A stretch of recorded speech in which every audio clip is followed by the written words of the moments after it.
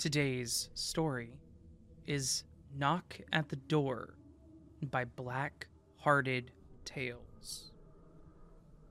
They said that spending too much time alone could drive a person crazy. And they were right. I knew that better than anyone. I was newly released from prison following a 5-year sentence.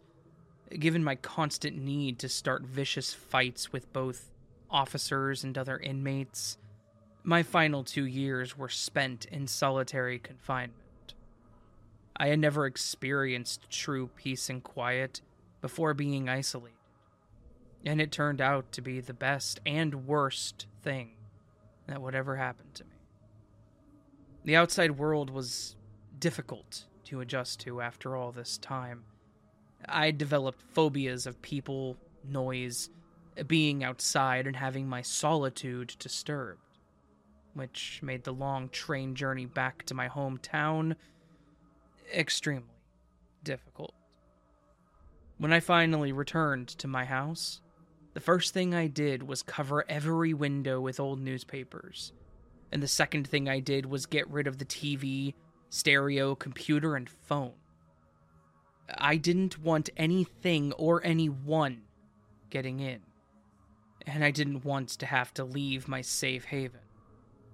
I had to preserve my peace at any cost. My first day and night at home were perfect. I lost myself in a good book, having discovered a love of reading while in a solitary cell, and I went to bed early. It was the best sleep I'd had in years, and I awoke feeling refreshed, eager to start a new day and a new book. 2 hours later, my entire world came crashing down. It was only a soft, light knock at first, but this was all it took to set off an overwhelming sense of panic. My heart began pounding violently and I froze in place, all of my senses on red alert. I stared in the direction of the front door, praying that whoever stood on the other side would leave. I strained my ears, desperate to detect the sound of receding footsteps, but there was nothing. A second knock came, louder and harder than the first. I sank to the floor, instinctively curling up into a fetal position and burying my head in my hands. Tears began to prick at my eyes, and I felt my throat beginning to tighten. "Go away," I whispered, squeezing my eyes tightly shut. "Go away, go away, go away." The doorbell rang, accompanied by a third firm knock. "Fuck off!" I yelled, clutching so tightly at my hair that a small piece was torn free. I couldn't take this anymore. Why couldn't they just take the hint? "Mr. Chorley?" A man's voice called out. "I'm from your utility company. I need to read the gas and electricity meters now that the property is occupied again." Shit. I'd forgotten that things like this needed to be done once I returned home. I couldn't let him in, though. I just couldn't. "The meters are both outside," I called out, struggling to make myself sound calm. "They're in the space underneath your stairs, Mr. Chorley. I'm gonna need you to let me in. It won't take long, but I'm afraid I can't leave without those meter readings." "No. You'll have to come back later," I said. "I'm too busy right now." "I'm sorry, Mr. Chorley, but it needs to be done right away. I promise I won't take up too much of your time." A cold chill ran down my back, a heavy dread forming in the pit of my stomach. I felt a violent wave of nausea wash over me, and I took several deep, shaky breaths, trying desperately to bring my panic under control. He wasn't going to leave. I would have to open the door and let him in. I would have to allow this person, this stranger, to enter my home, to invade to permeate, to destroy every single boundary I had created to keep myself and others safe. It took every shred of mental strength I had to be able to stand up, walk slowly towards the front door, and open it. Outside stood a short, squat, middle-aged man, wearing a uniform bearing the logo of the utility provider in question. Without needing to be asked, he produced an ID card, confirming that he genuinely was who he claimed to be. "Apologies for the interruption, sir," he said with a smile as he stepped inside, heading straight for the door to the understairs storage space. His presence was huge, heavy, suffocating. As he moved past me, I felt myself struggling to draw in a breath, willing myself not to break down completely. The entire house felt different with him inside, as if the four walls also had a strong objection to his presence. The fear soon began to give way to anger. Who did this man think he was, invading my personal space as though fully entitled to do so? He knew I didn't want him here, and yet in he came anyway.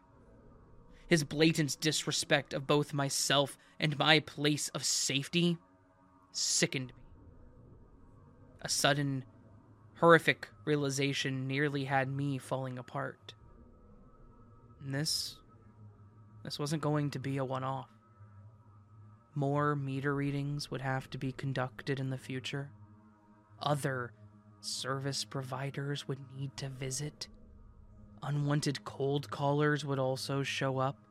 People like those religious nutjobs, charity workers, and door-to-door salespeople.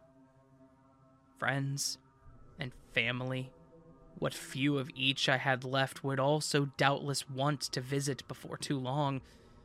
And it wasn't just visitors to the house I had to worry about.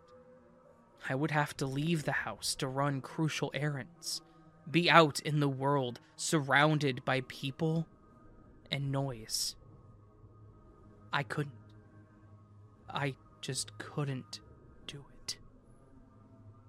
The utility man emerged from under the stairs, his task completed, and suddenly I realized what I needed to do. I knew exactly how I could restore my peace and guarantee that it would never be disturbed again. The police arrived very quickly following my phone call. At the sight of the utility man, his skull caved in and his body cut into 6 separate pieces, one of the officers ran outside and I heard him vomiting. I didn't blame him. In fact, I would have done the same thing myself, more than once while dealing with my unwanted visitor. I took no sick thrill from this murder and dismemberment.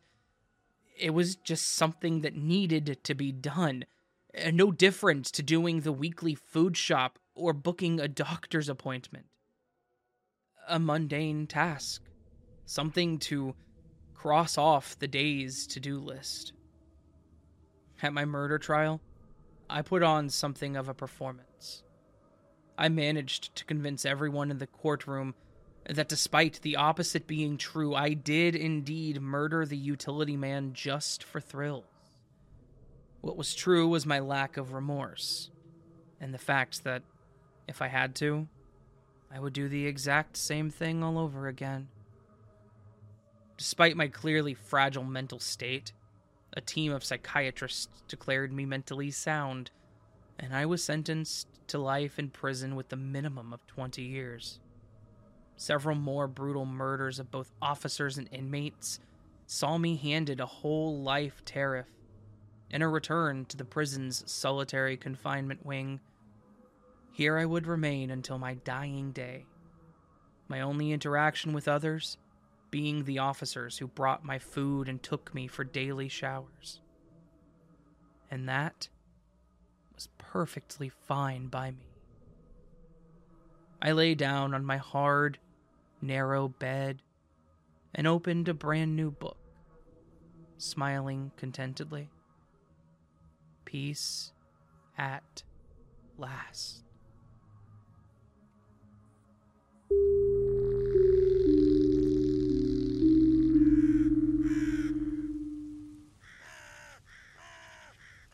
So this was Knock at the Door, once again by Black Hearted Tales.